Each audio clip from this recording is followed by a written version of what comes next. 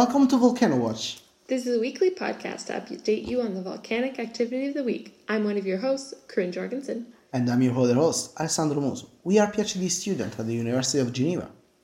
We study volcanoes, and we're here to give you all the hot volcano news. This week, Corinne and I giving you a mini update since we are in the field again and we don't have a ton of time, unfortunately. So a mini update, and next week we'll have a longer episode as usual. Great, so let's get to it. It's October 26th at the time of recording, and this is your quick update. So, this week we saw ash advisory from our favorite volcanoes, Suano-Sojima, Manam, Semisparcionoi, Fuego, Nevado de Rus, Reventador, Sabancaya, Nevado de Xi'an, L'Anguila, Ebeco, Karangetan, Karimsky, Leotolo, Semeru, Popocatépetl, Sangay. And really new on the scene is the Azure in Tanna Island in Vanuatu, and who has ash plume of 1.5 and potentially a lava fountain as well. Okay, so the winner this week for the tallest plume is not Sabancaya. I don't believe you, Corinne. This week the winner is Manam, who had a plume of 15 kilometers. So pretty good. So a sublunar plume. So regarding Piton de la Fournaise, we have some update, which are that activity went back down, but we will keep watch. Okay, so a bit of a long La Palma update. So after a few days of quiet last week, Monday, Tuesday, the activity picked back up again with 4 vents at the cone, which is absolutely insane. The ash plume has been going up to 5 kilometers high, and the airport has remained kind of open, but there's been a lot less flights coming in and out of the island. The volcanic output for part of the week was thought to be between 60 and 70 cubic meters per second. The lava flows in the north are still growing and unfortunately still destroying a devastating number of homes and causing a lot more evacuations. On Wednesday, October 19th, volcanodiscovery.com put out a really interesting piece written about gas and the eruption style, which we recommend you guys go check out for yourselves.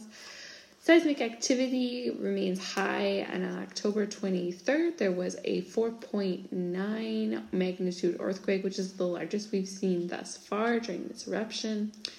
In terms of economic damages, it's reported that this might be one of the most devastating volcanic eruptions the world has seen in quite some time.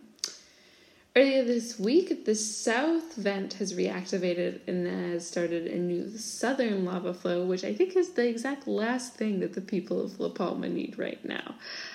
So our hearts are going out to the folks there, and we hope that everything stops soon. Yeah, we really hope that, Corinne. So we have also other update from Aso in Japan. So Twitter was abuzz with news of Aso this week, and on October 20 at 11:43 local time, the volcano erupted and sent a very large ash column into the air, as well as base surge, which some people are calling pyroclastic density current.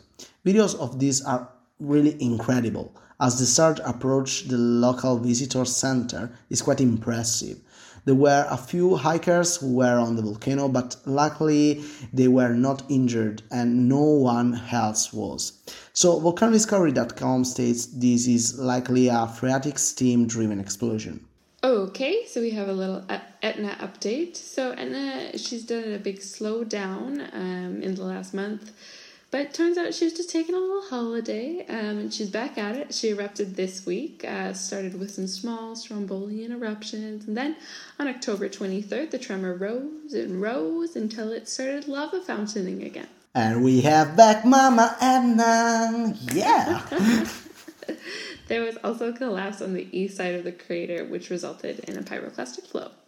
So she's back in the game. Last but not least, Hawaii, where we have more fire fountains and the lake continues to grow. So that's it for this week. Sorry for the short episode. We will be back as usual next week with a very, very cool episode. Thanks as usual to our sources, volcanodiscovery.com, and also, videos and the folks on Twitter. We'll be back next week as regular, and hope you guys have a lovely week. Thanks for listening. Yeah. Bye. Thank you a lot. Bye.